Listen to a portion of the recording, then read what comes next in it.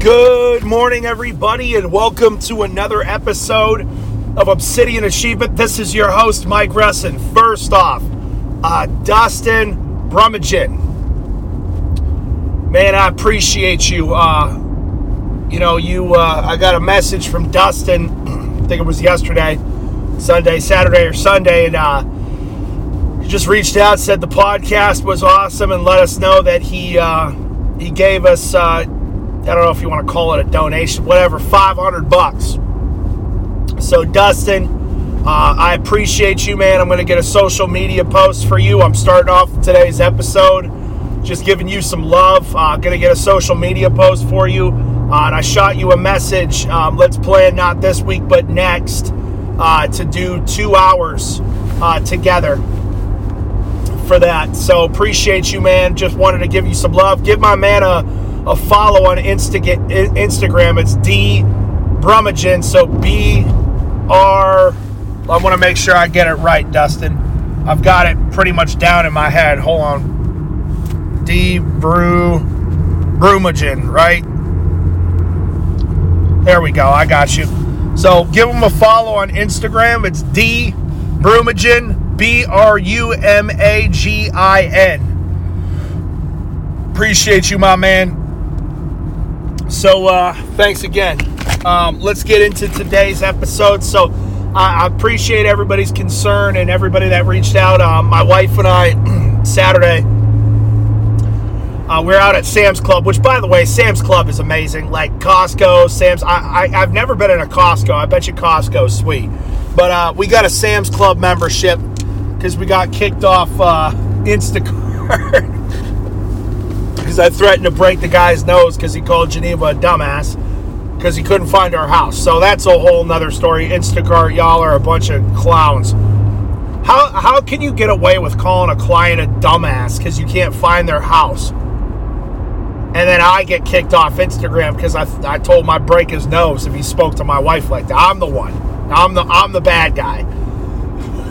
This whole feminine HR world. You know what I'm saying? You want to hold people accountable for their actions. You see it all the time. Dude, like this guy that swung on this UFC fighter, and the UFC fighter knocked him out cold in 2 punches. Everybody's mad at the UFC. Like, there are consequences to your actions, man. You know what I mean? You call my pregnant wife a dumbass because you can't find our house. I will break your nose. Dude, if anybody called my wife a name to her face like that, male or female, you're walking away with a broken nose. Yes, women, equal rights and lefts for you. You insult my wife in person, you're gonna get you're gonna get hit. You know what I mean? Now, I might not hit a woman as hard as I would hit a man. You know what I'm saying? But she's gonna get cracked. You know, at least with the back of the hand. Whap, right on the bridge of the nose. You know what I mean? But anyways, so we're out at Sam's Club, and we're like, man, I wanted to go to this place called like Sopo Seafood. It's like a seafood place in South Portland, and we went over this little speed bump, and Geneva's like, oh, it just leaked. I'm like, ugh, gross. I don't want to hear about that. And I'm not good with fluids. And she puts her hand down, in her pants, and she brings it back up, and it's covered in blood, completely covered. I'm like, oh shit. So floored it to the hospital. We made it to the hospital in like, I don't know, 2.5 minutes. They admitted her. They checked out baby. They checked out mom. Everything's perfect. So March, I'm not going to tell you what day, but beginning of March is the due date. I don't know if she tried to come a little early. Geneva was having contractions, but I think most of that has subsided now.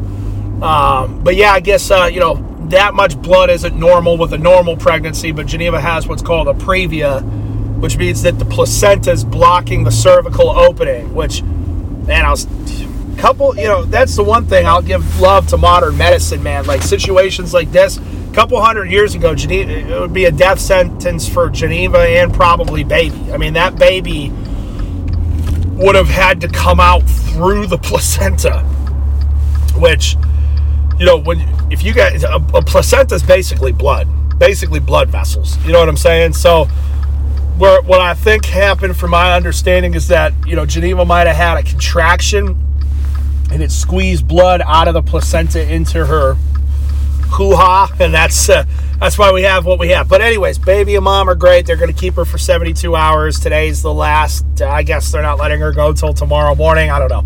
You know how it is. As soon as they find out you got health insurance, man, they're going to keep you as long as they can. Rack that bill up, baby. But, yeah, baby's fine, mom's fine. So thank you for all of your support and love. And, you know, I've had a couple people just in passing or in DMs and stuff like that ask me about, you know, what my approach to parenthood is going to be. And the first thing I always say is, you know, everybody's got a plan until they get punched in the face, right? Mike Tyson. Everybody's got a plan until they get punched in the face. I think that was Tyson that said that. And, you know, you could sit here and I could come up with this intricate parenting technique and plan, and I'm not saying we're not planning. I've been reading books. I've been reading some well-renowned parenting books. None of that gentle parenting. I think you should be gentle as a parent, but they take it. Oh, little Susie, you stabbed your sister with a butter knife in the eye, and now she's permanently blinded. Let's sit down and have a conversation about, you know what I mean? Like, I think you can take it too far. And gentle parenting just has a stink of liberalism around it. You know what I mean? It's kind of like if you just like sprayed some perfume on a rotting corpse, you're in the same room as it, maybe blindfolded, you can still smell it. You know, might not be as a parent, but you can smell something's not right. That's how I feel about gentle parenting. Something's not right. It's got that stink of women liberalism to it. You know what I mean? But you never, again, you could plan all day long, you could read the books, but until that child is in your arms, until that child throws its first temper tantrum, until that child lies to you for the first time, until that child throws a Lego at your head, until that child, whatever, you don't know. You know what I mean? And that's why it's wild, me being the oldest. Shout out to oldest kids out there. Everybody says the oldest gets all the perks, and this dude, y'all don't have a clue. The oldest are the test dummies. We're the crash test dummies to make your ride as the middle and younger children safer. You know what I mean? We're the ones that get launched at 120 miles an hour into the side of a building in a controlled setting to make sure that you and your existence is a little bit smoother. No, my parents did an awesome job with all of us, and I think there's evidence to support that. But still, oldest kids, man, it's because the parents are learning. You know what I mean? It's a first for them for everything. So you can plan and read the books, and all that's important. Again, I'm not discrediting the importance of planning and reading books. I think it's important to have a plan, but until you get punched in the mouth, you can play. That's why my wife, she's so funny, man. She's the opposite of me. She's the planner, and I'm the dude. Let's just jump in and figure it out when we get there. You know what I mean? That's how I am. You know, if we were to embark on some kind of a sea voyage, I'd be the one just jumping on the ship, like, yeah, we'll figure it out when we get there. We're in the middle of the ocean. You know, she's the one that's going to want to plan everything out, get the maps to cut, which, you know, there's wisdom in each, but probably more on her side. But, you know, she's planning for this and planning for that. I'm like, dude, we don't, you know, half this stuff that you're buying right now we probably ain't even going to use. You know what I mean? But whatever. You know, I'd rather be over-prepared than under-prepared.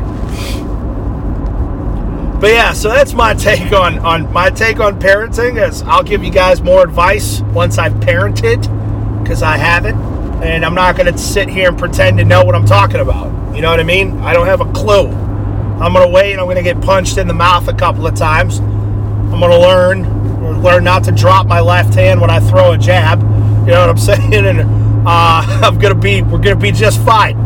But I'm excited for the challenge. And I'm excited even more for all these guys. It's the guys. The women don't say anything to me. I think they know better at this point. But the guys, oh, you just wait. You just wait, man. Everything's gonna get hard. You're not gonna be able to go to the gym as much. You're not. Watch me. I'm gonna get in better shape. And I know some of you were laughing at me when I said, oh, you just wait. You don't understand. I'm wired in a certain way. Enough of you have pissed me off with this mediocre nonsense about being a dad that it's just going to make me 10 times better. I brought him up Iron Bison Strength Company. He gave me some love a couple months ago or a month ago. I shouted him out, Iron Bison Strength Co. on Instagram. I see he's lifting every day. He's got a brand new baby, as far as I'm pretty sure. I don't see him not working. So it's like there's a 99% to 1% in everything. Parenting, finances, business, sports, everything. Not trying to be arrogant, but I'm a 1%er in many areas of my life. I don't see why I wouldn't be a 1%er with parenting. So I'm going to be willing to do the things that other people are unwilling to do. You know, if it's 3 a.m. and she won't go to sleep, guess what? She's going to the gym with me. I've got a key to Dynamax. My infant daughter will be very comfortably placed in a bassinet or whatever the hell those things are, while I throw 315 pounds on a bar and bench it for reps. That's how it's going to go. She can lay there and she'll be fine. You know, we've been reading a book on French parenting because French kids typically European kids turn out way better than American kids. That's one thing I will say is my approach to parenting is going to be very much let the child figure it out. Seriously. I'm going to be there. I'm going to be like the bumpers at a bowling alley. Only the gutters are fire. You know what I mean? So it's like the consequence isn't just bowling a gutter ball. The consequence is pain and death. You know what I mean? So I'm going to be the bumper. I'm going to be the two bumpers. You know, I'll be one bumper. Mom's going to be the other bumper. We're going to throw baby down the middle of the alley. Baby's the ball. And she's going to go to the left a little bit. She's going to go to the right. But we're going to be there if she goes too far left. We're going to be there if she goes too far right. And she might hit one pin one time. She might get a strike the next time. You know what I'm saying? That's going to be my approach. Is baby is going to figure this world out. Mostly not on their own, but with very loose guidance from mom and dad. Loose that has a bad connotation. Non-restrictive. That's a good one. Very non-restrictive guidance from mom and dad. I want my child to make mistakes. I want my child to learn how to problem solve. My child's not going to be picked up every time they cry. They're going to learn that that's not how life works. I don't take a whole lot of parenting advice from people generally because I think most of y'all have done a pretty shitty job. Just look at society. Just look at American society right now. And look at the quality of young people that we have. I don't think most of y'all have figured this out yet. Just some of my listeners, y'all have great, amazing, awesome, wonderful kids, and you've done a great job. I'm saying generally speaking, I don't think there's not very many good examples to look at. You know, so yeah. That's the episode, man. So, like I said, I haven't done it yet, so I'll let you guys know in 6 months from now. We'll do another episode. And Geneva and I were thinking about doing a podcast where it's like Raising Ada, where we take you on the journey of being new parents, first-time parents. And like, dude, run this podcast until she's like an adult. You know, how cool would that be to be able to go back and like, all right, let's see what these two were going through with a newborn. Let's see what these two were going through with a 2-year-old toddler. You know what I mean? Wouldn't that be cool to go back and, and a lot of people, Ada couldn't consent to shut up. You know what I mean? It's my child. All right, without my sperm, she wouldn't be here. Without my DNA, she wouldn't be here. So if I want to make a podcast about my kid, I want to make a podcast about my kid. Oh, you can't consent to do. You need to consent. That's what happens when you give women unmitigated access to the internet. You know, you start getting shit like that. Oh, you got to ask for consent before you change their diaper. That's what happens. You know what I mean? All right, we won't go down that hole. I'll let you guys go. I love you. Let's get it.